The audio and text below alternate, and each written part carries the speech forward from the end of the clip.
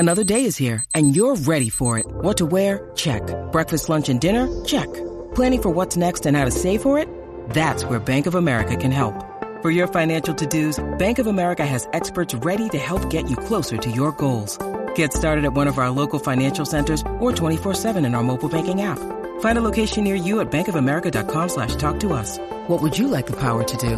Mobile banking requires downloading the app and is only available for select devices. Message and data rates may apply. Bank of America N.A., member FDIC.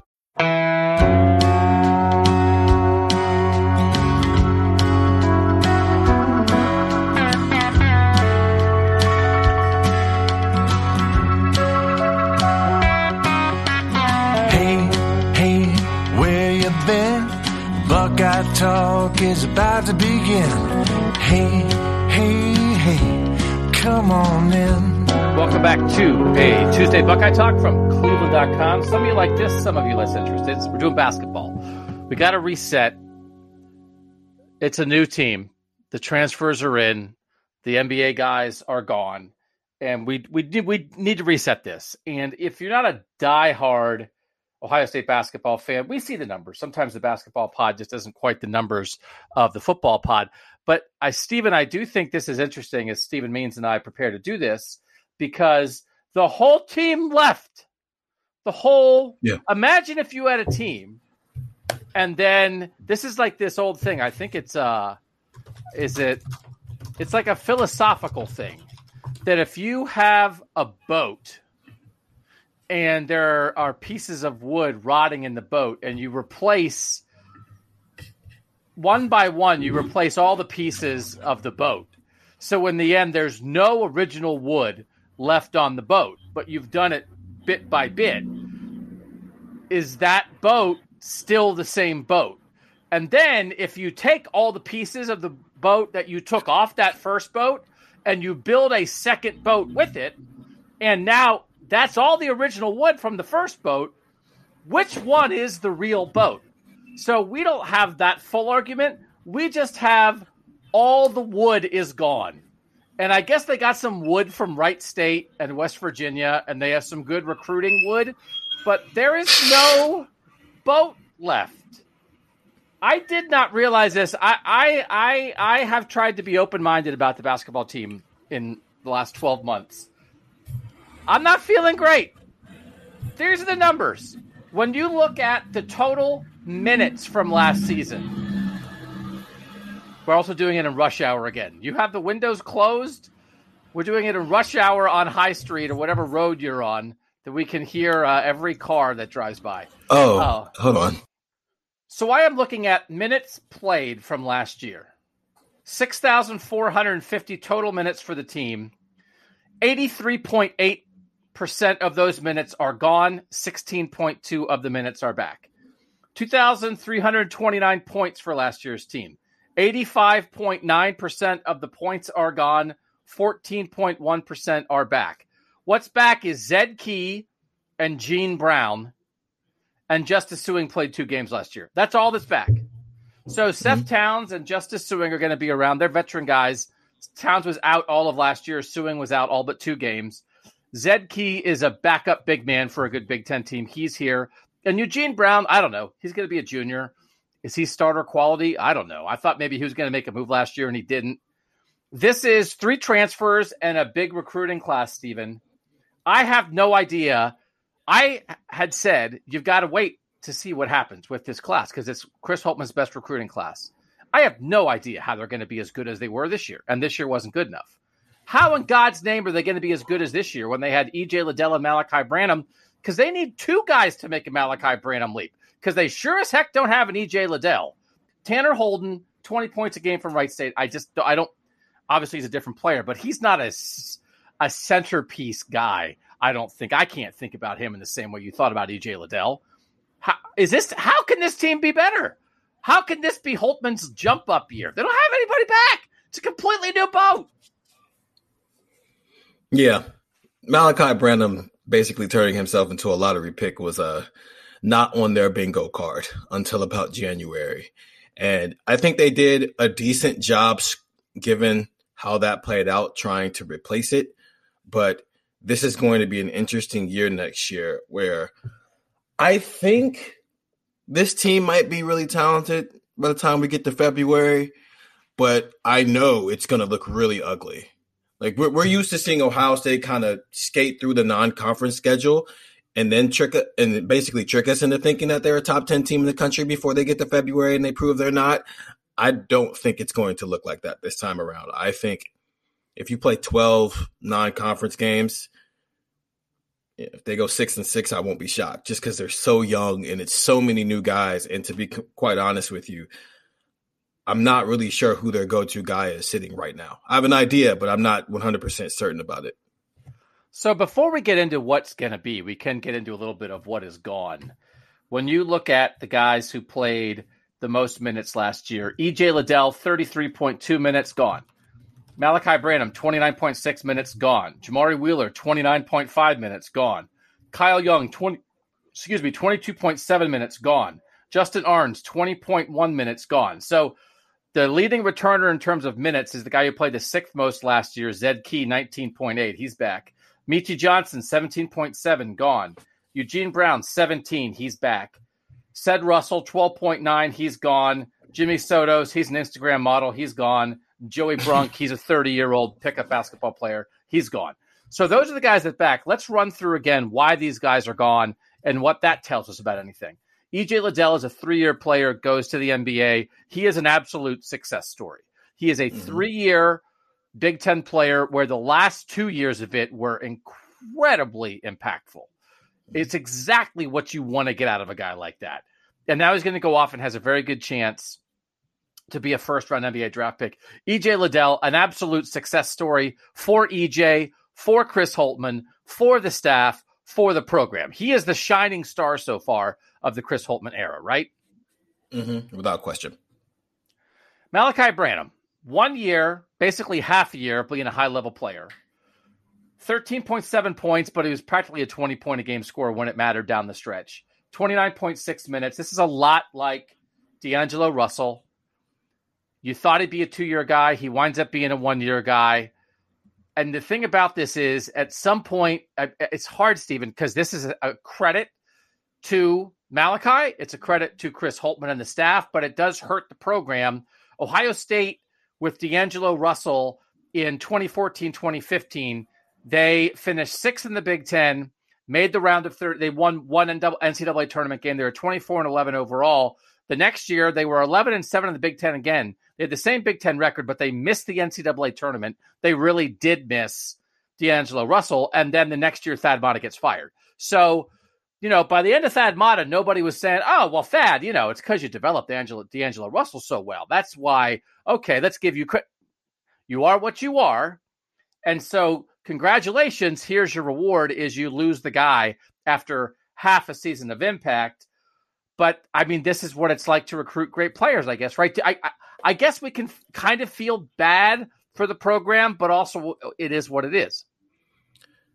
Ohio State is not set up to have one-and-done players because when you're putting together recruiting classes at places like Ohio State, you're kind of building them in tandem with other groups and how guys fit together.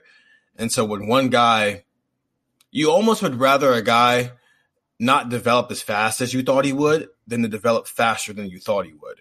Because then at least if he develops slowly, he's around a little bit longer. But if he pops earlier than you expected, now, as we're getting ready to get into here, it throws off the very next year when it's like you penciled that guy in as, okay, in year one, he's probably your second best player, but now he's supposed to be your best player and you're ready to take that step. Well, you lost your best player while also we live in this world of, transfer portal, and they also had a really old team, so they were going to lose 75% of their roster anyway. It's not necessarily square one. It's just this team has absolutely nothing to do with what last year was. Is there any lesson learned here? Should Ohio State not recruit the next Malachi Branham? Should they let him go to Duke or Kentucky and think, okay, well, if it's a one and done, maybe it's not even worth doing?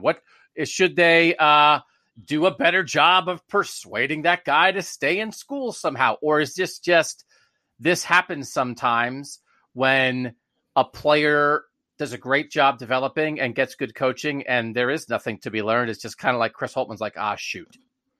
Yeah, this happens sometimes. I mean, Michigan State's not really set up for one and done either, but they've had their fair share of Gary Harris's of the world. So it just happens, and you got to deal with it and you got to adapt. I don't feel that bad because you still had 2 NBA players last year and failed to get to the second weekend of the NCAA tournament. All right, Jamari Wheeler, he was a nice grad. Was he a grad transfer? I guess a late transfer, Yes. 1 year transfer from Penn State, defensive guard. He was fine. That's like that worked, right? Jamari Wheeler came in here and did what he was expected to do. Is that how we'd view that? Yeah. 7.1 points per game, but he was always defense first. I don't know. It's one of those things. I understand the transfer portal is the transfer portal, but at some point, if you're like relying on the Jamari Wheelers of the world, you're not going to get where you want to go. Kyle Young has been here the whole time. Chris Holtmann was here, like ridiculously long tenure at Ohio State, proved to be a huge glue guy for them. You'd take a guy like Kyle Young on your roster every year, right? If you're Chris Holtmann, if you're Ohio State, you want a couple guys like that to help hold everything together? Yeah, I'm almost wondering who Kyle Young is this season. Yeah, their problem is they don't have another one. Is it Zed Key? No. Then they don't have Because even that one, they don't have one. Because even with Kyle Young, as much as it was about him diving on the floor for loose balls, he also was like a very versatile basketball player on both ends of the floor. Yeah, rebounds, score inside, shoot some threes. Yeah. He's not just a try-hard guy. That guy can play some hoops. Fifth in minutes, Justin Arns just completely lost his game at the end of the season. He's a shooter who couldn't shoot anymore and transferred. Yeah, it's good. That's a pretty good explanation. It's like a kid's story, the shooter who couldn't shoot. All right, Zed Key, he's 6th in minutes. He's back. Michi Johnson, 7th in minutes. He's supposed to be the next Jamari Wheeler. He's supposed to step up. Malachi Branham, we get it. He went to the NBA. Michi Johnson, at this point, should be getting ready to like take over this team. That it's like, hey, I don't know what they have back, but at least they have a veteran point guard they believe in who's going to run the show and show these young guys how to do it. And he left. What happened? And I do actually, let me double check this because I think we have a question about this from our tech subscribers. Stephen, because the thing of Michi Johnson, it's a little odd. This is from the 614. Can you address the departure of Michi Johnson? Wasn't he a top 100 recruit coming out of high school? Did you see enough of Michi over 2 seasons to say that he can't play at Ohio State? Because he kind of had some injury stuff. He had a weird year where he kind of like came to school early. Yeah. Did Holtmann do Michi any favors asking to skip his senior in high school to come to Ohio State early? Yes, there was a shortage in the Ohio State backcourt, but wouldn't Michi have been better served playing his senior in high school and helping, letting that develop his game? So the bottom line is we really feel like we didn't get to see the full Michi Johnson effect. Why was that? And how much of a loss is this that we didn't see it? I think there is an argument that he probably should have just stayed in high school for his senior year and just played basketball, because that was the thing. His first 2 years, he was great. Then he tore his ACL, and then he didn't play high school basketball again for 2 years. And then he showed up here early in this like, hey, just come here and learn from CJ Walker, and we'll get you in when we can, but we're not really promising you any playing time. And that was supposed to be a way for him to get a head start on his college basketball career, but it never really turned into much. He was a starter at the beginning of the season, and then he broke his face and was out of the lineup, and then he came back into the lineup and never really found consistency, because every time he would probably get some consistency, it'd be another injury.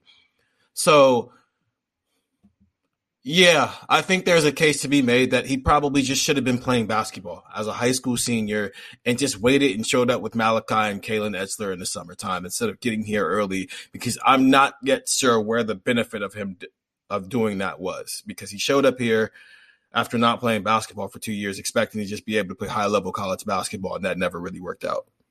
So did the staff mess this up? Like this should have gone better than this, right? He transferred to where? North Carolina State? Where'd he go? South Carolina. South Carolina.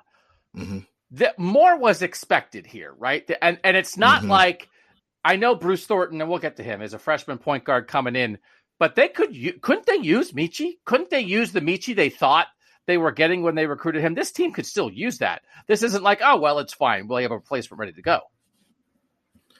Yeah, because they're not the same player. It would have been a small backcourt, but Michi is more of a scorer, and Bruce Thornton is more of a pure point guard. So you could play those two guys together. it just felt like there was the idea of what Michi Johnson was supposed to be based off his early high school days, and the guy who showed up on campus were not the same person anymore. And that's some of that's injuries, some of that is development, but it's just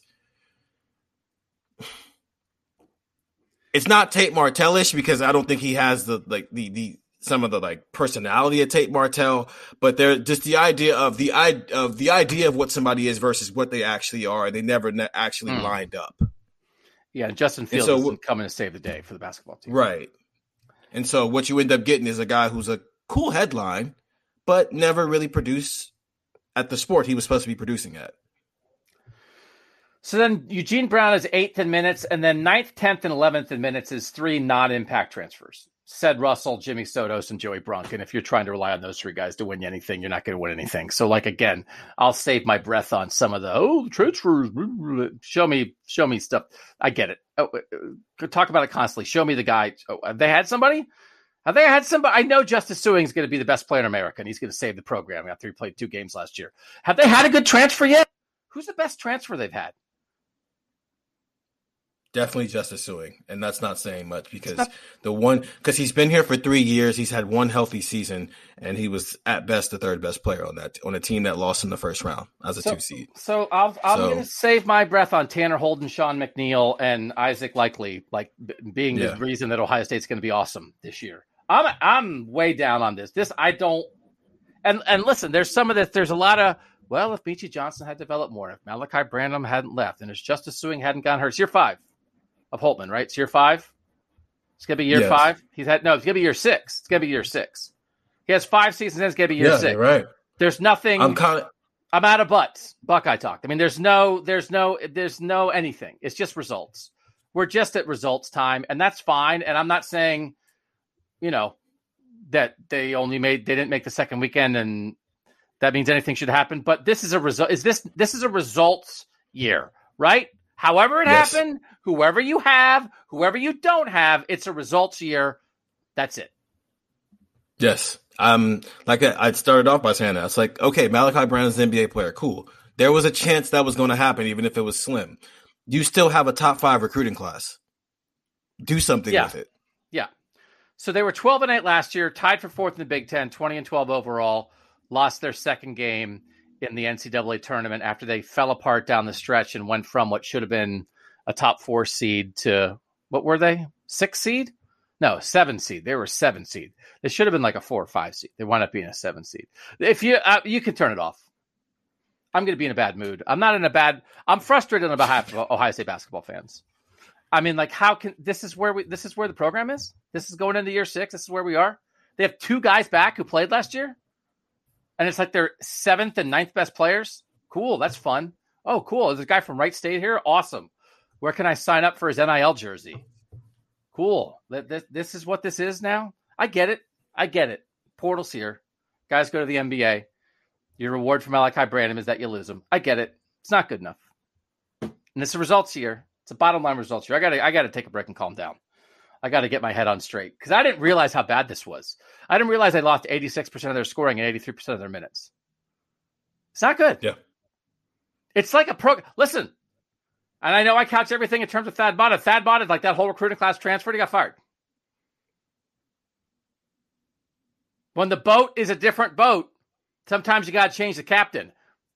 Put that in a T-shirt. Next on Buckeye Talk. When you need mealtime inspiration, it's worth shopping Kroger, where you'll find over 30,000 mouth-watering choices that excite your inner foodie. And no matter what tasty choice you make, you'll enjoy our everyday low prices, plus extra ways to save, like digital coupons worth over $600 each week. You can also save up to $1 off per gallon at the pump with fuel points. More savings and more inspiring flavors make shopping Kroger worth it every time. Kroger, fresh for everyone. Fuel restrictions apply. All right, let's run through. It's like I just want to know who's going to play and who's going to be good.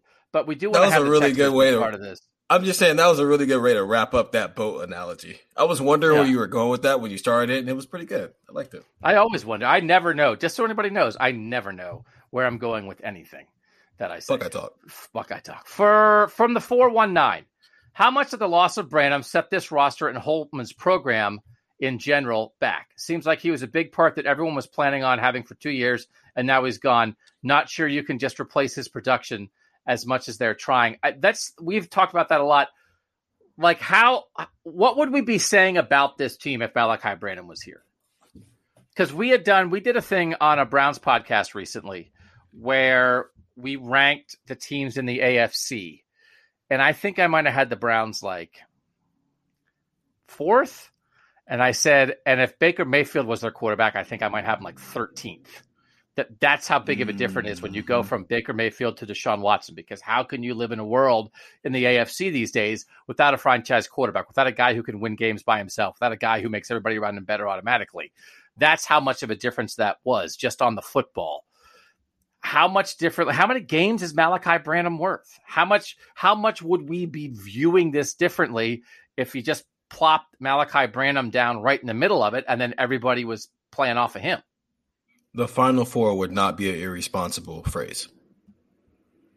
I think that's the difference there. Because even if it could be this exact same roster, but like take out Isaac Likely and put back in Malachi Branham, because that's why he's here, is because Malachi wasn't coming back. Fine, Tanner Holden's your second best scorer. Justice Sueing's a pretty good option. It gives you some time for this talented freshman class to figure out college basketball. Meanwhile, Malachi Branham scoring 20 points a game.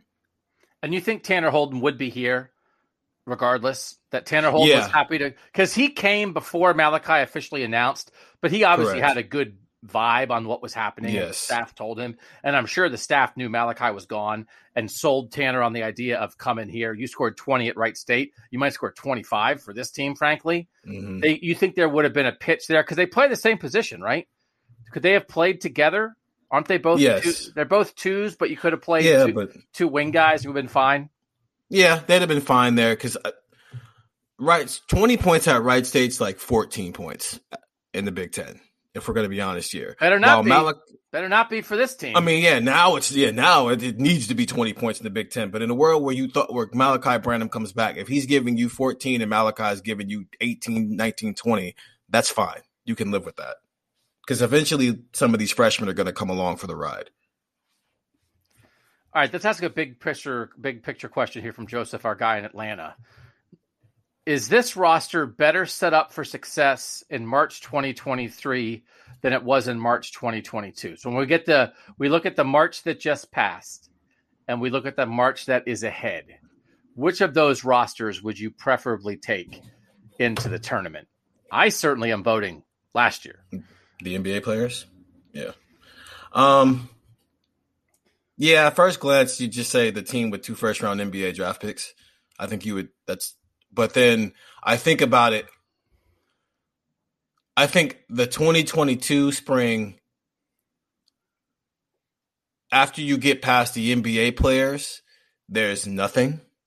So, and as we actually saw, the NBA players played well, but they had no other help, so they ended up losing. I think this team, by next spring, a lot's got to hit, obviously, but there are more players who can bring something to the table offensively. Whether it's Holden, Bruce Thornton, Bryce Sensabaugh, Justice Sueing. It's just more options. Ohio State ran out of talent in 2022. If everything goes perfectly, which I'm not saying that's going to happen at all, but if everything goes perfectly, Ohio State shouldn't run out of talent in 2023 in the second round.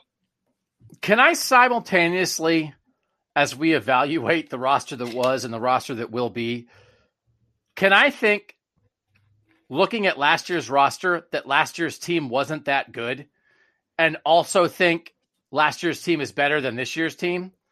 Can both of those things be true? Because the thing you said about, after EJ and Malachi, there was not a lot there. You start going through Jamari Wheeler and Kyle Young, they're nice pieces, but man, they were getting relied upon, and they're kind of solid role guys. And then Justin Arns and Michi Johnson were huge parts of this team, and they're both gone because they didn't know if they're going to play here.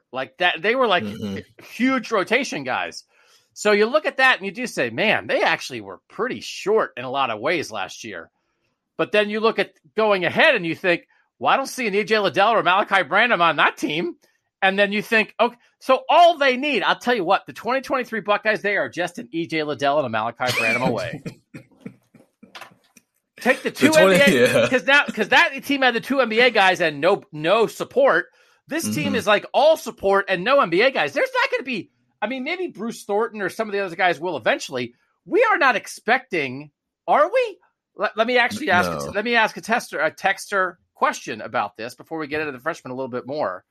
Let's see. Of the incoming from the 937, of the incoming freshmen that are ranked in the top 60 among top 60 recruits, how many years would you predict each one of them stays? Which ones are most likely to achieve the unexpected one and done? This is Jared in Springboro. So, like that idea, is there a Malachi in this group? Because Malachi was like a top 25 guy, wasn't he? Wasn't he a top 25 national recruit? He was. Give me 2 seconds here, and we're going to find out. Typing on the pod. My Wi-Fi is slow. He was number 38.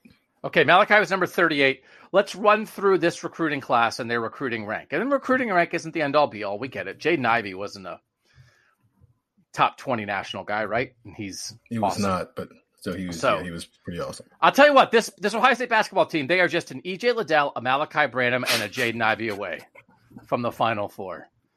Oh, just right there on the edge. Just three pieces. What are the ranks of these incoming recruits? Oh, okay. Roddy Gale, the number 41 player, the number 2 shooting guard in the country. Bruce Thornton, the number 42 player, the number 8 point guard in the country. Felix Apara, the number 54 player, the number 11 center in the country. Bryce Sensabaugh, the number 55 player, the number 15 small forward in the country. And then for the sake of closing out the class, Bowen Hardman, the one Ohio guy, number 302, and the number 48 two guard in the country. All right, so who is the most, if you had to project, could Roddy Gale, all right, Roddy Gale's basically the same kind of rank as Malachi Branham. It's a big-time two guard. Number two guard in the country. Does he play like Malachi Branham? Can we expect that kind of first-year impact from Roddy Gale? He can score it.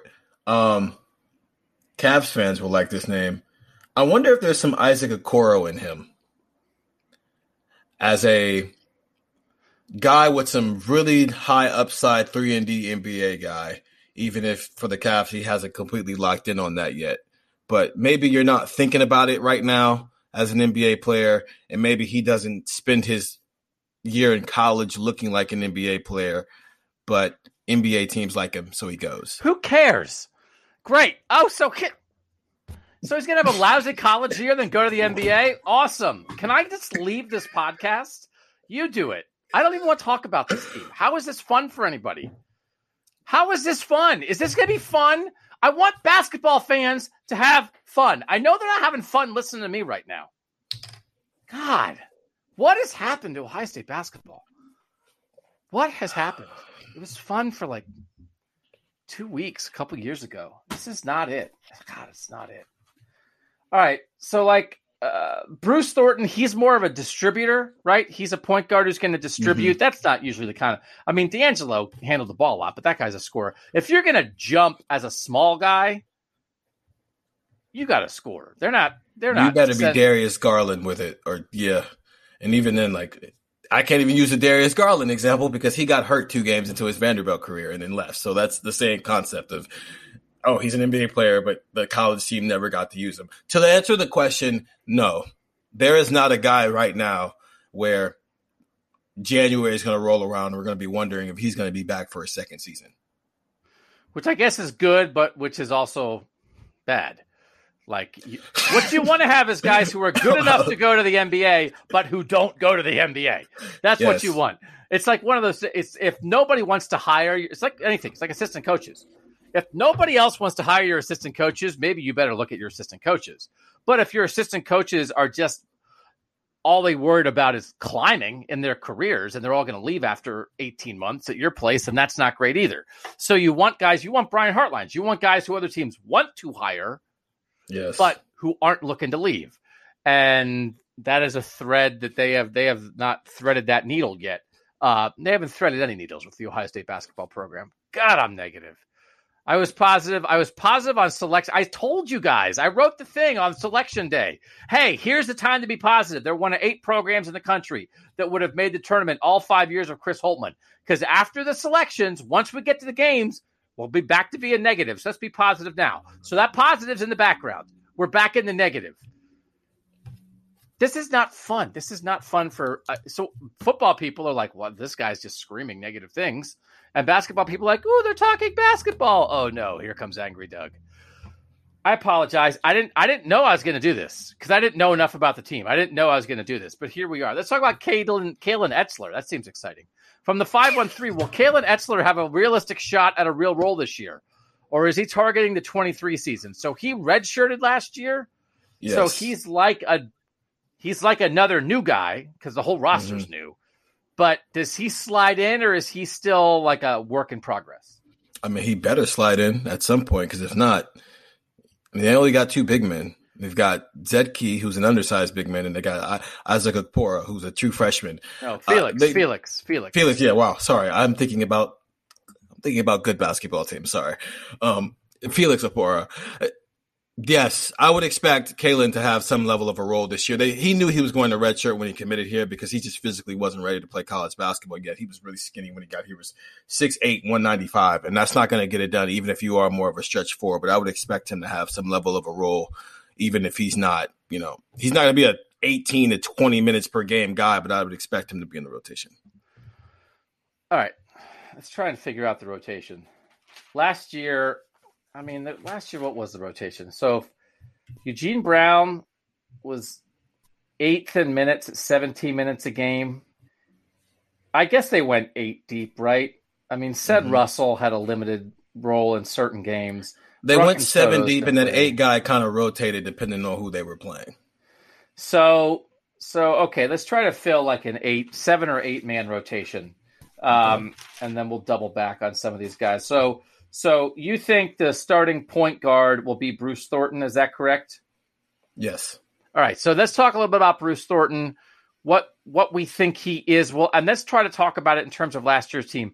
If Jamari Wheeler and Michi Johnson were the primary point guards a year ago, if Bruce Thornton is the primary point guard here, are they going to be better or worse at point guard? Better. Expound. Okay. 1, Bruce Thornton is more talented than Jamari Wheeler. He's a Georgia Mr. Basketball. He can score it. He can rebound it. He can distribute it. I was talking to somebody in the program, and as soon as I said Bruce Thornton's name, their eyes kind of lit up in a way that, and was talking about him in a way that you never really talked about Jamari Wheeler. Jamari Wheeler was just a veteran who, did his job well. I think there's some upside with Bruce Thornton and what he can be. And then for the sake of adding Isaac Likely into this conversation, he's Draymond Green, Jason Tatum-ish, where it's like he's this undersized guy who can do a little bit of everything for you and might make up for the fact that you don't have a lot of big men because he plays a lot bigger than what his size is. Is he a point guard? Is he the backup point guard? Yes. Okay, so he's the backup point guard. And you think he'll play? This is the guy, the last addition to the roster, transfer from Oklahoma State. Yeah, he'll play. He'll definitely play. Okay, at Oklahoma State, he played 30 minutes a game for 4 straight years, averaged 7.1 points per game last year. He's played a lot of minutes. Mm-hmm. He's played 110 games. No, he's played 114 games, 110 starts. He started from true freshman year at Oklahoma State, averaged 31.3 minutes a game, 8.9 points a game. So he's been on the court at a high level a lot. Not a scorer, but all right, maybe he'll fill in, do some of that dirty work stuff that we saw guys like Jamari Wheeler and Kyle Young do for this team last year. All right, shooting guard, is that Tanner Holden? No. I would put Gale? Yeah, I'd put Rowdy Gale at the 2 guard spot. Okay. I think they're going to be a lot smaller this year. So I would put Gale at the 2, and I'd put Tanner Holden at the 3. Okay. So they're both going to be scorers. Do you think they'll be the 2 leading scorers for this team? No. I would say, just because it might take Gale a couple of weeks to figure it out, Holden, Sewing, who I'm putting at the 4, and then Gale would be 3rd. All right. So Justice Sewing's at the 4. And then isn't that Zed Key? starting at 5? Yep. That is a short team. Yes, it is. Why do they keep being short under Chris Holtmann? They're always short. Why are they always short?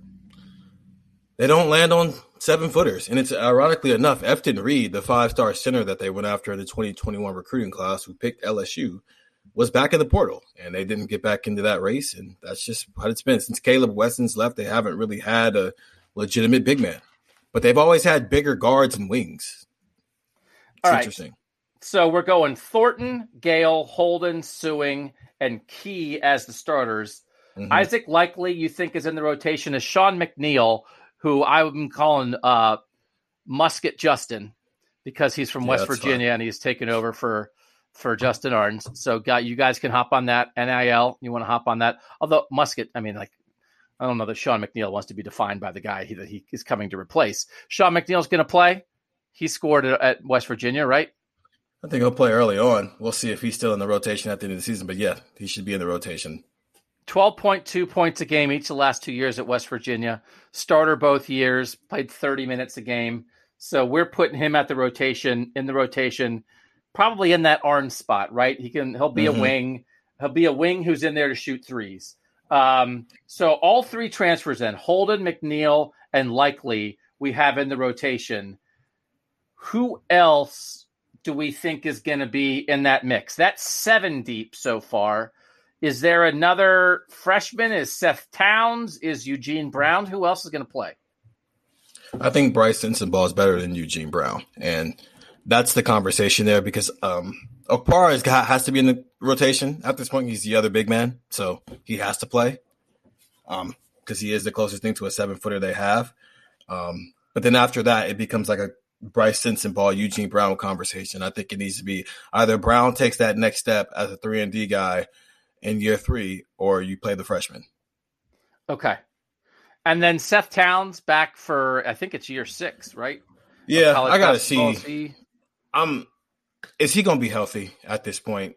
Yeah. He didn't play all last year. The year before that, he didn't start playing until halfway through the season with some injuries. I'm just not going to be comfortable putting him in any type of rotation, and we're doing this in May, and I'm not even sure if he's 100% healthy yet. So Okpara is the backup big. Sensabaugh is the backup 3-4. 3-4. Yeah. McNeil's the backup 3-and-D guy, and Likely's the backup point guard. So that's your 9-man rotation. That doesn't include Seth Towns, Kalen Etzler, Bowen Hardiman, or Eugene Brown. Is that a winning? You heard that you're playing those 9 guys. How many Big Ten wins is that? Is that 10-10 in the Big Ten? It's definitely 11-9 or 12-8 at best. Again. All right. So let's the other so Bruce Thornton, this is from the 614. Bruce Thornton seems like a lock for starting point guard. What other freshmen will have a solid chance at playing time? I feel like outside of Hardiman, they all have a chance. If you were going to go freshman playing time, will you go Thornton 1, Gale 2? Yes. Sensabaugh 3? And as far as impact, yes, Sensabaugh 3 and then Okpara 4. And then Bowen Hardiman is probably just going to redshirt. Okay. All right. But you do, so like, is there a good reason for people to be enthused? I mean, we know it's a highly rated and deep recruiting class. There's 4 guys in the top 60, you know? So, I mean, that should be normal under normal circumstances. That should be something for people to be fired up about. Should they be fired up about it? Yeah, because I understand it. I said 11-9, 12-8 again, and that sounds very frustrating as Doug has, projected onto this pod for the entire time we've been doing it so far, and with good reason. But I think the 12, not all 12-8s look the same. I think there's upside here, especially with those. I mean, you got 4 top 60 recruits, and at least 3 of them might hit and be really good for you right away here. And so if that happens, combined with whatever Tanner Holden can give you and Justice Sueing can give you, there's reason for upside, even if the season is bumpy. Just because they're young and inexperienced, and this is basically a brand new team, it's not going to be moments of smooth sailing here. It's going to look ugly and bumpy at times, but we could get to March and things start to click. I feel like I have to be the overly optimistic person at this point because you've clearly taken the pessimistic approach. I apologize. This is one of my worst podcasts. I didn't realize. Normally, I know how frustrated or upset I am about something. I didn't know until like 4 minutes before this podcast started. It's not the freshmen. It's the fact that they're coming in and you're not adding them to anything. You're adding them to a Wright State transfer and an undersized big guy. Like you're adding them to nothing. That's the hard part. They should, if they were being added to like 2 or 3 veteran guys, then you might be onto something. But I can already hear it in my head of, well, those freshmen, they asked a lot of those guys, you got to give them the year 2 and let's see what they can do as sophomores. And now we're into year 7 of Chris Holtmann, wondering what's happening. Oh, well, you got to wait and see. And then we're going to be 10 years in saying, oh, well, eventually, okay, well, and I'm just ready to be at the results stage. And Stephen, I can already hear the excuses because they're legitimate. It's an entirely new team that's going to rely a lot on this 5-person freshman class, and that's unfair to do to those guys. But they have enough talent that if it doesn't pop, you're not going to give up on Thornton and Gale and Sensabaugh because it doesn't pop right away, which is going to delay all this another year when we have to be getting to results time. I think that's what I'm more frustrated by. I think the reasonable excuses. Yes, yes. Because I can hear them in my head, and I could not be less interested in that. On behalf of the people listening to this who care about basketball, can we please just get to the end product? And again, if I yelled that at Chris Holtmann, he'd say, hey, man, chill out a little bit. It's all good. And I'd say, I'm sorry, Chris. I'm just very wound up. And he'd say, you think you're wound up? I have to coach this team. So I get it. But part of it, Stephen, is, and this is all part of the reasonable excuse. It's like no college basketball coaches are ever going to get convicted of anything again, of getting convicted of doing a bad job, because they all have reasonable doubt because of the transfer stuff and NIL stuff and guys leaving for the NBA. You always have an excuse for why you're not as good as you're supposed to be. And that is just no way to live. At some point, it's money time. But like all of that is also reasonable. Well, Malachi Branham left. Well, the COVID threw off the numbers, and then Justice Suing got hurt, and then we had a really old team, and now they're all new. It's not that they're invalid excuses, Stephen. It's that they're never ending. They're never ending. And it's just going to be another 10, 11, 12 win Big Ten season that's going to end with a second-round loss on the NCAA, and it feels like we're trapped. Like, you want to be optimistic about the talent, but it kind of feels like we're trapped in purgatory with this Ohio State basketball team right now. And at some point, you'd almost rather go down. You want to go up, but at some point, you'd rather go down because you're sick of being where you are, and you've got to make a decision on what's going on. How many years in a row now have we said Ohio State's a year away from being ready to take off? And if you add up all those years, how many years away were you really? If you said it 4 or 5 years in a row. And that's what it feels like. Every year is like, oh, you're a year away. My first year on the beat, it was like, oh, they're a year away because like they're still in that little window where the talent that Thad Matta didn't get is what Chris Holtmann's dealing with. And then you were a year away because COVID hit. And then you were a year away because you got because you lost DJ Carton. And so now it's Dwayne Washington Jr. as your second best player. And then this past year, you're a year away because, yeah, you're going to lose EJ after the season. But imagine what happens when you pair Malachi Branham, the NBA player in year 2, with this top 5 recruiting class. And then he goes to the NBA draft. And now you're a year away because you've got this top 5 recruiting class, but they're all freshmen. So you got to wait till next year. That's the annoying part. It's every single spring that since I've been here, when we've done this reset pod, it's been like, oh, they're a year away. They're a year away. Well, it's time to like stop being a year away. And how about instead of like underachieving or doing just what everybody thought you did, how about we have a year where you overachieve? And then that puts you ahead of the curve. Yeah. And like everybody's here for it. Everybody, if a bunch of young guys lead a resurgence and overachieve, I mean, people are going to be fired up, man. But it's hard to be fired up about that in May.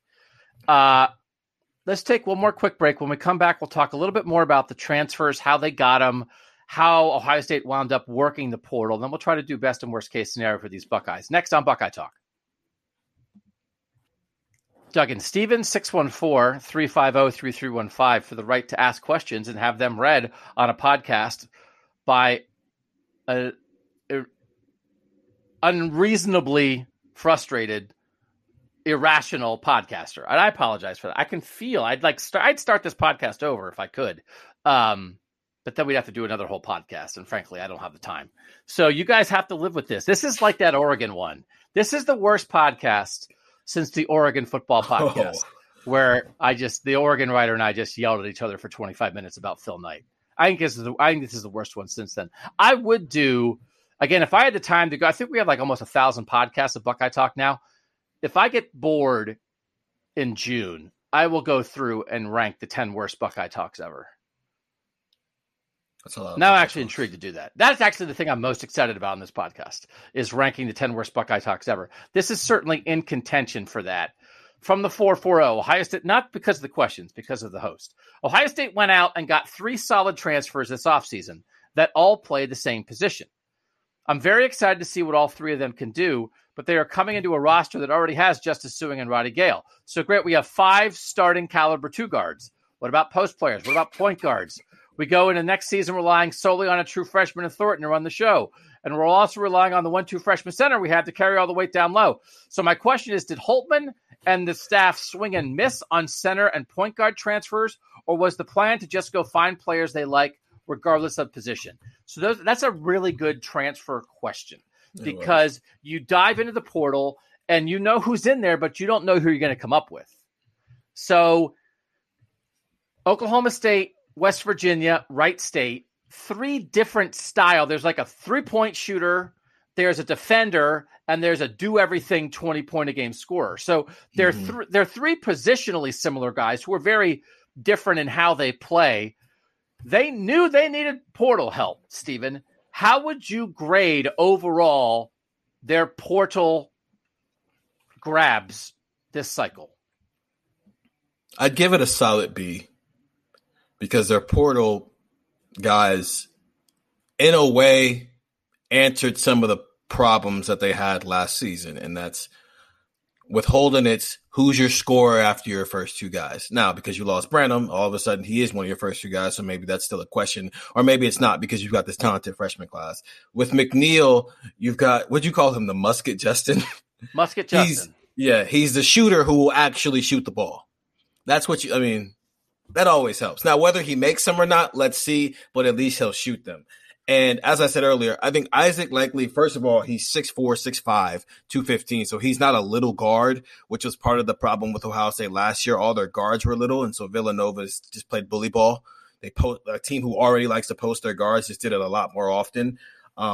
Him being able to kind of do a little bit of everything should help make up for the fact that you don't have the traditional, I can get you 7 to 8 to 9 rebounds per game guy, because he can do some of that mixed with Justice Suing, who is 6'7", 6'8", also being able to do some of that stuff as well. So no, you don't have the 7-footer, but you've got some other guys who can kind of aid that a little bit. So you're fine. I do think last year, I wasn't really sure what their transfer portal guys checked off. I think they just went out and got guys, and you could clearly tell they were scrambling to get guys because they went and got Cedric Russell because all of a sudden Dwayne Washington Jr. wasn't coming back, which anybody could have told you he wasn't coming back. This year, it felt like in January, they realized, okay, we've got an old roster, so these guys aren't coming back. We know EJ's not coming back because he's going to the NBA, and Malachi just had 35 points against Nebraska, and if he keeps doing stuff like that, he's probably not coming back either. So let's pay attention to the portal and see if we can find guys to replace what they're losing, and they at least did that. So I'll give them a B. Okay. And they did. Is there anybody? I mean, there's 2. I mean, there's. I feel like McNeil and Likely are sideways transfers.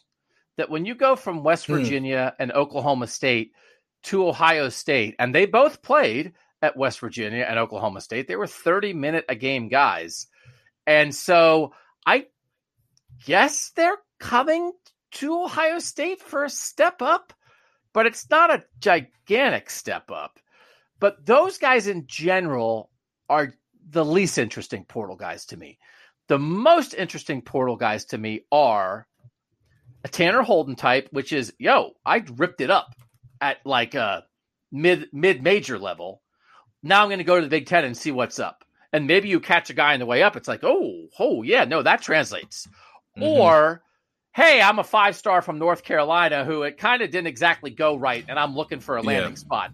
And like, those are the most interesting to me. And they have not gotten a guy like that yet. They've gotten a lot of sideways, and they've got a couple jump up. Jimmy Soto's from Bucknell is still the most ridiculous transfer I've ever, how that possibly is a thing. And the guy from Utah State who never played, it's like, listen up. You can get one jump up guy a cycle. Don't feed us 3 jump up guys. That's not what it's about. So Tanner Holden's one jump up guy, and I get it. The sideways guys maybe are the most, but where's that 5-star coming down a little bit? Shouldn't they get one of those at some point? Why haven't they gotten one of those at some point? Or are those guys all NIL guys that aren't going to come to Ohio State right now? I think the last answer is the best way to answer that, but then also there just weren't like a lot of those guys this time around to go get. But then, yes, NIL world, they're probably going to end up, if they're not working out at North Carolina, they're probably going to Duke or Kentucky or, one of those schools as well. But to the point of the jump up guys, Tanner Holden we've seen other schools get jump up guys in the past, and they've worked out pretty well. Mm-hmm. Tanner Holden is the first jump up guy Ohio State's gotten where I can honestly sit here and say he's going to impact this team. Because what he did, it's Wright State, I understand that, but that looks real to me. Because he did it against Purdue. They played Purdue last season. He had 17 points against Purdue. He did it against Bryan in the NCAA tournament. He had 37. Then against Arizona, he just had a bad shooting night. But he gets to the free throw line 7 times per game. With Cedric Russell, it was like, yeah, none of this is going to work. He's an undersized guard volume shooter. That's not ever going to translate. As you just said with Jimmy Soto's, he wasn't playing well at Bucknell. Why would you think it was going to work at Ohio State? And the same thing with Abel Porter, who was the Utah State transfer. This time, this guy feels like there's going to be something there. I'm not saying it's going to be 20 points per game, but as I said earlier, 20 points at Wright State in the Horizon League feels like 14 points in the Big Ten. And that's good. That's a good basketball player. Okay. I'm trying to figure out, I want to get back to this before we leave a little bit of like where we think Ohio State slots in the Big Ten this season, but there are a couple more specific questions that I want to get to first. One of them is this from the 419. This will sound sarcastic, but it's real. We had 2 NBA guys last year and basically a bunch of other whatevers around them. They couldn't do enough to help the NBA guys get into the top 4 of the conference or the second round of the tourney. Losing both of them and now banking on a very injured Seth Towns and Justice Sueing. How does that change next year? Do we have 2 more NBA guys on the roster? It seems like we'll be worse. Is that wrong? That's the specific thing about that I find is interesting. Do you think there are 2 NBA guys on this roster? Do you think there are 2 NBA guys on next year's roster who at the end of their careers will be selected in either the first or second round in the NBA draft? Yeah, I think Thornton ends up getting picked in the first or second round. I'm not going to say which round. I think Sensenbaugh ends up getting picked because that's a big kid. He's like 6'7", 240 and can move. He's not like a slow dude. And, they feel like he can play at 240, which remains to be seen. But that's interesting to me. And then Roddy Gale, I think he's an NBA player. And then Isaac Opora, Felix Opora, get the cats out here. Felix Opora, I mean, he's 6'11" and he's a shot blocker. NBA teams are always looking for rim protectors like that. So I do think those 4 true freshmen have NBA futures, even if they're not. EJ Liddell is going to be a first rounder. Malachi Branham might be a lottery pick. I don't know if they're at that high of a ceiling, but they're NBA players in their future. From the 770, Steven, I'd love to hear who we should expect to be the top 3 scorers next season. Hard to get a read on who the offense will be built around or if this will be more a by-committee offense instead of catering to a stretch big like Caleb Wesson or E.J. Liddell. Who's your leading candidates to be the 3 leading scorers? Tanner Holden and Justice Sueing, Roddy Gale Jr., and I'm very interested to see how Bryce Sensenbaugh progresses. Okay. And I'm wondering if there is like a January the light comes on. Okay. But you'd say those first 3. So that's the transfer and then one of the big-time freshman guys and the guy coming back from injury who was supposed to do more last year. I do want to let's ask sort of a follow-up Justice Sueing question here. How much does this season hinge on Justice Sueing? That, he was supposed to be the third guy to lead the group complementing Liddell and Branham last year, and he got hurt, only played 2 games. That obviously affected the team. Now he's coming back in an even more important role. I don't want to say, to some degree, it is sort of like out of sight, out of mind. I don't think, nobody should give up on Justice Sueing. But also, I mean, if you think Justice Sueing is going to come back and be like this team's best player or something, then that to me feels like a very average Big Ten team, if that's the case. Like, what are the possible outcomes for what Justice Sueing's season will look like, and how much will Ohio State's season hinge on what he does? I think it might be in Ohio State's best interest that if he's the best or second best player on night 1, by February, he's 4th or 5th, because that means those freshmen clicked and a lot came along and he's your floor. And I don't think Justice Sueing should be one of your 3 best players at the end of a season when you're trying to make a postseason run. He just does a little bit of everything, but it just doesn't feel like your floor is very high if that's your 3rd best player as he was 2 years ago, or even as he would have been last season. I think if he's 4th or 5th, now you've got something. So, yeah, that's my answer. Second or best player in season opener, but by the time you get to the Big Ten tournament, I would like to see him be your 4th or 5th best player. He's just so far removed from his Cal tenure. 2017-18 season at Cal, 13.8 points a game in 32 minutes. 18-19 season at Cal, 14.3 points per game in 35 minutes.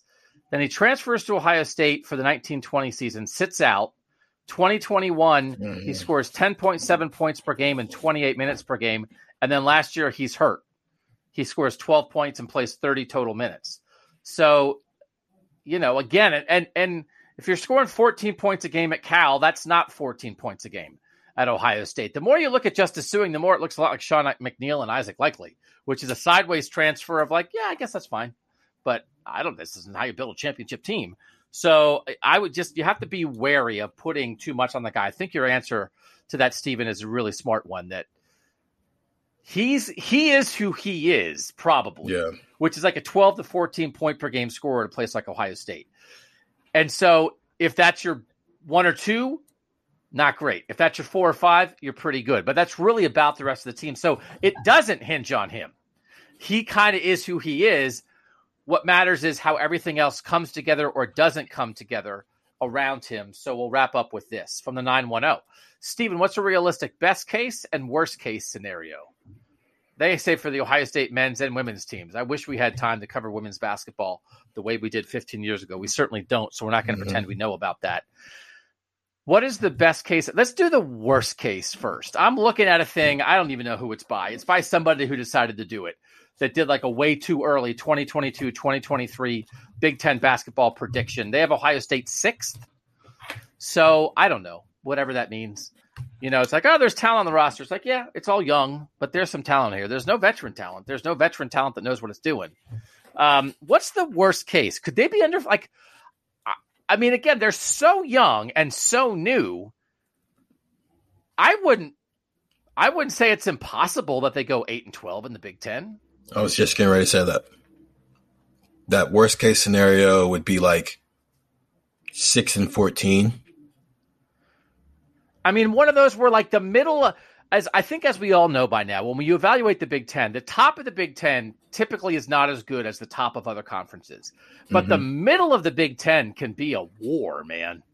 Yes. So if you're in that mix and you're somewhere between the 5th and 10th best team, you can lose a lot of games in there. And they've actually done pretty well winning a lot of those games. But if they slip like one notch, all of a sudden you're losing at Minnesota and you're losing to Indiana and you're losing to Purdue and Michigan State, and then maybe Penn State jumps up. You're letting Penn State or Nebraska. Nebraska did get them. Maryland's going to be better because they're going to have their coaching situation figured out. you can go from like the 5th or 6th best team in the Big Ten to the 10th or 11th best team in the Big Ten, which is, and have it not be a huge margin. So that is not impossible to me, Stephen, with the team this young, that you'd see flashes of the future, but it would just be a turnover at an inopportune time, a short-term injury that they can't overcome, too many cold shooting nights. They're not connected on defense, and it's just growing pains, but it's bad. That's out there. The one thing I've learned covering this team is it's very easy to lose 6 straight Big Ten games, and you lost every single one of them by 6 points or less. And that's why, like, 6-14 sounds bad until it's like, yeah, because they had this stretch in January where they lost to Michigan by 4, then they lost to Wisconsin by 6, and then they lost to Northwestern by a buzzer beater, and then Purdue came in here and beat them by 7, and all of a sudden that's why I say 6-14 is worst case scenario, and then best case scenario is almost the polar opposite of that. Yeah, just as it's just as easy to win 6 straight Big Ten games as it is to lose 6 straight, because all those things that I just said, where you lost 6 games by 6 or less, you won 6 games by 6 or less points, and so now you're 14-6. When really everybody's like 10-10. Right. It's the difference of, are you 2-10 in games decided by 5 points or fewer, or are you 7-3 in games decided by 5 points or fewer? The hard thing about this is for the last 2 years, they had a sure thing that whatever else happened or didn't happen, you knew what EJ Liddell was going to do. You knew he was going to basically give you 18-11, 20-10 at the worst every night. And you could center everything else around that. What do you know they're going to do? Are they going to be a great defensive team that's connected all the time? I don't think you'd know that. They certainly haven't been that all the time in the past. Are they going to be a great shooting team? Are they going to have a post game that's going to always get them points? Are they have like I don't. What do you know? What do you know that you can count on? And they've had 2 years of counting on that with EJ Liddell. And that is going to be, I was going to say it's going to be a new reality, but nobody knows what that reality is, because the only people who played with EJ Liddell are Zed Key and Eugene Brown. So they're not going to know what they're missing. But the fans are going to notice it, and Chris Holtman's going to notice it. And I don't know what this team does well, because we don't know anything about this team. And you can't say, well, Tanner Holden's going to get his 13 a game in the Big Ten. Like, that's not it. He's a transfer. He's not supposed to be coming here from Wright State to carry this team to the top 4 in the Big Ten. So that could lead to some early losses. That could lead to some tough stretches in February, man. But the best case scenario is what? Just that, as you said, okay, there's like a 14-6 universe where like the young guys are just ready to roll, and Bruce Thornton's like, yo, I've got this. Come with me. And Bryce Sensabaugh and Roddy Gale are like, let's go. It's freshman time. And Tanner Holden's like, cool, these freshmen are awesome. They're very energetic. I'm just going to be over here and let them draw double teams, and I'm going to shoot open jumpers. And I always Mike Conley got here and was like, okay, wait, we need a leader. All right, I'm the captain now. Mike Conley dropped that in January. I'll never forget the news conference where Mike Conley was like, this is how we do this. And it's like, oh no, it's not Jamar Butler in charge anymore. Mike Conley's 18 and he's running the show. If Bruce Thornton's got a little bit of that in him, now Mike Conley had Greg Oden. Bruce Thornton doesn't have Greg Oden. Makes it a lot easier when you got Greg Oden as your best friend. But that world, and Stephen, if I was going to say, okay, well, tell me where you've got an impact freshman coming in. As much as it'd be great to have a big, point guard might be where it's at. What do you have? I got a point guard who's going to have the ball in his hands, and it's going to tell everybody, I've got this. Follow me. We're good.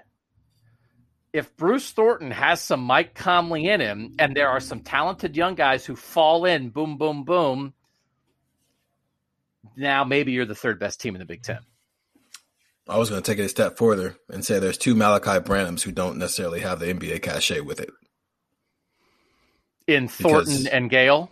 Yep. Okay. They have it doesn't even have to be Thornton and Gale. It can be Thornton and Sensabaugh or Gale and Sensabaugh, whatever. Now we're saying Thornton because they need a point guard, and that's the one who probably needs to hit. But it's the idea of we get to January and these freshmen start popping, but it's not in a way where they catch the NBA eye. So you're not going, all right, they're going to lose their freshman class again. No, it's just in a way where it's like they can have the Malachi impact without the NBA attention. That's best case scenario for Ohio State.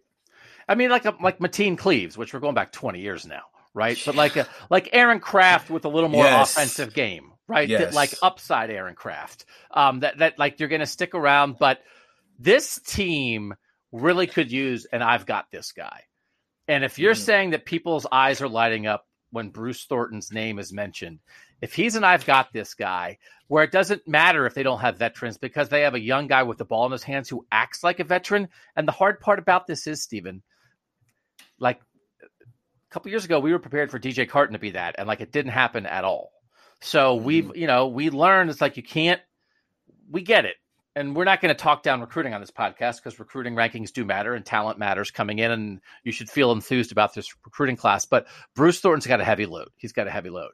And if any of the freshmen, and you were all over this as it was happening with Malachi, he just was a completely different player first half of the season, the second half of the season.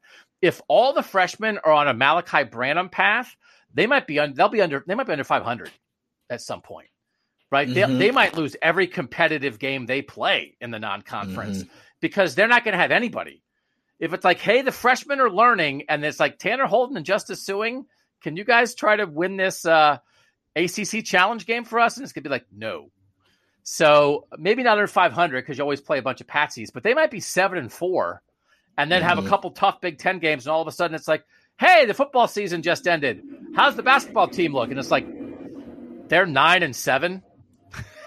But the freshmen are starting to figure it out. But then they're going to be in a fight to make the tournament. So, that is not – I could see them being in a fight to make the tournament.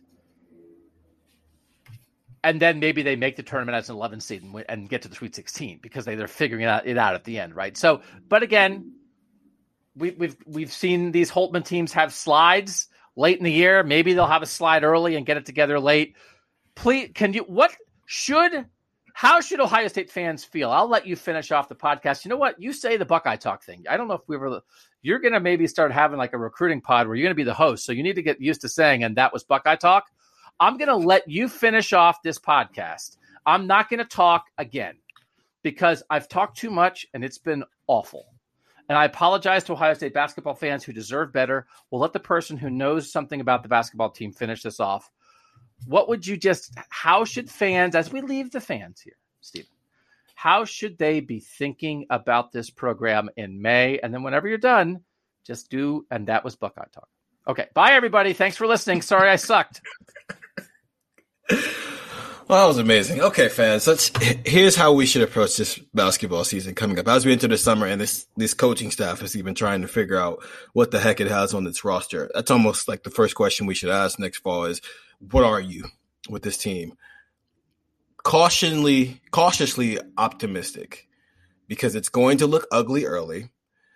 There's not going to be, I would not suspect there's going to be the we beat Duke or we beat Kentucky or we beat North Carolina on the table for this Ohio State team to when you finally wake up after, Ohio State's beaten Team X in the Big Ten championship game, and you're waiting a month for them to play in the playoff, and you're just checking in on the basketball team. You go, oh, they're pretty good because they just beat a top 5 team in the country.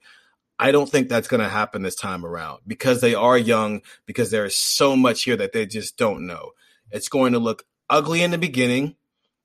I think it might start looking better in the middle and get ugly again, but then start looking a little bit better as we get closer to the postseason. As I said, best case scenario, these freshmen are on the Malachi Branham plan, which means they're 500 heading into the Big Ten schedule, where maybe they lose those 2 early Big Ten games before you get to January. But then it starts clicking, and then we get to the NCAA tournament, and we're in the second game, and you're going, how the heck did this happen? This team was 10-10 a month and a half ago, so how the heck did this happen? That's how you should approach this.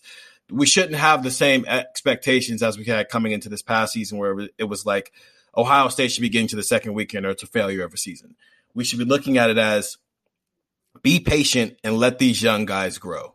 And if you look at it like that, you won't be pulling your hair out going fire Holtmann when we get to February. But if you look at it as these freshmen should be awesome and Ohio State should be a Sweet 16 team no matter what happens, and you're thinking that in December, well, then we're going to see a bunch of hashtag fire Holtmans all over the place, and we're going to have to come in here and calm you guys down.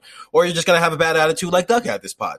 So those are your options. You can not have the bad attitude like Doug, or you can have the bad attitude like Doug. Either way, I'm going to talk in this calm, composed manner. because that's what Steven does.